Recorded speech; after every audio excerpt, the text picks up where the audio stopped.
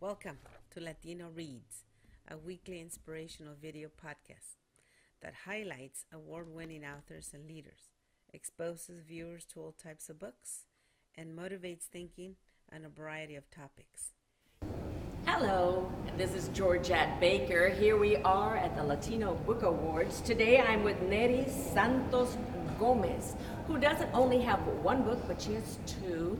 And this one that we're going to be referring to, which is Lazareto de Afecciones, has been nominated in 3 categories. 3 categorías. ¿Me puedes contar cuáles son?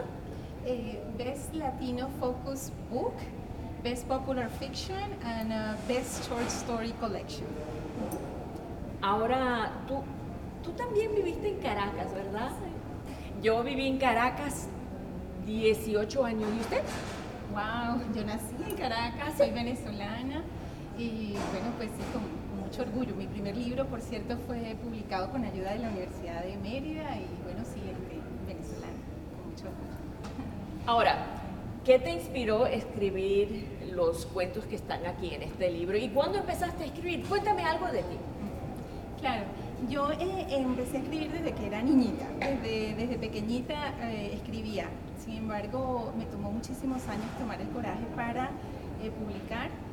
No fue sino hasta que me mudé a Puerto Rico, esa isla del encanto que en ella todo florece, pues allí también floreció mi escritura. Estudié una maestría en creación literaria en la Universidad del Sagrado Corazón y ahí entonces publiqué este segundo libro, Lazareto de Afecciones. Son historias cortas, pero están unidas al final por un epílogo que reúne todas las historias en una sola. Es la primera vez que yo oigo que cuentos cortos se reúnen, es como si fueran las fábulas de Esopo, todos se reunieran para tener un término final. ¿Qué te inspiró a hacer algo de ese tipo?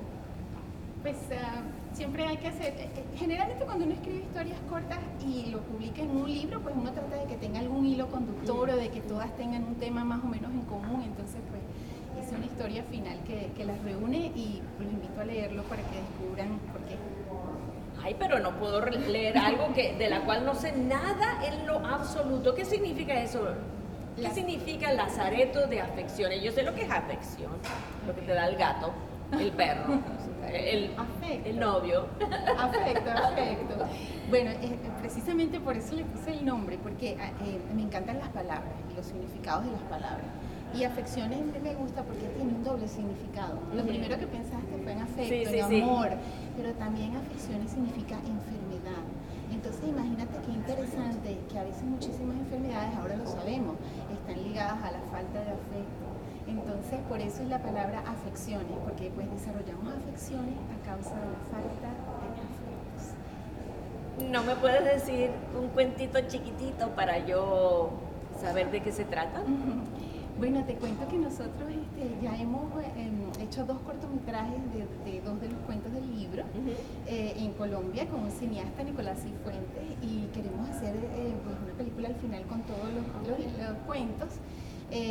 Uno de los cuentos se llama, de los que hicimos el cortometraje, se llama Entre tus fibras, es de una lavandera que se enamora de la ropa que lava. Hay otro, sí, tiene una afección, pero sí. ¿Quién no tiene uno? Right. Otro de los cortometrajes es acerca de una mamá que tiene el síndrome de Munchausen, que envenena al hijo para agarrar atención, entonces pues esa es su afección. Y así todos tienen sus afecciones y los voy demostrando a través del libro. Lazareto, tú sabes que era donde en la época de antes metían a las personas antes que llegaban a una isla, antes de entrar a la civilización, para que ellas purgaran sus enfermedades, las dejaban 40 días en cuarentena y si estaban sanas entraban. Y también Lazareto pues eran donde ponían los leprosos. Entonces es como que la sociedad, cuando tenemos afecciones, nos aparta, nos encierra, pero eventualmente en esta sociedad el libro es como una metáfora de que todos tenemos nuestras afecciones y venimos a este mundo como a purgarlas. Esa es mi visión personal. Pues estoy fascinada para saber más, así que muchas gracias por estar con nosotros, buena suerte y felicidades y buena suerte en los medales que vas a recibir hoy. Muchísimas gracias, esperamos que así sea, aquí estoy disfrutándolo mucho. Gracias. Latino 24/7 will have new shows for you shortly. Thank you.